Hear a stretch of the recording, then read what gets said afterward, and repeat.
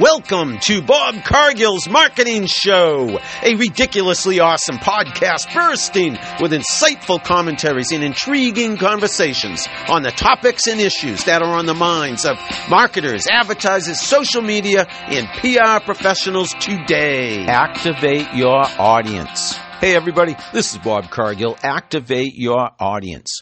If you're putting on an event, you want the members of your audience to be buried in their phones, their laptops, their tablets, their electronic devices, whatever, creating content on your behalf, sharing the experience unfolding before their eyes with their own respective audiences and networks. This is going to result in an exponential gain in attention called to your brand, your business, your organization, the event, the experience.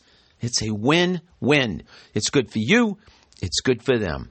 Yes, it's good for them. That's what I read recently in an article. The American Marketing Association's website, an article there cited a series of studies that showed when people were watching an event, when they were involved in an experience, and they were creating content about that event, about that experience, and sharing it online on social media, they were more engaged.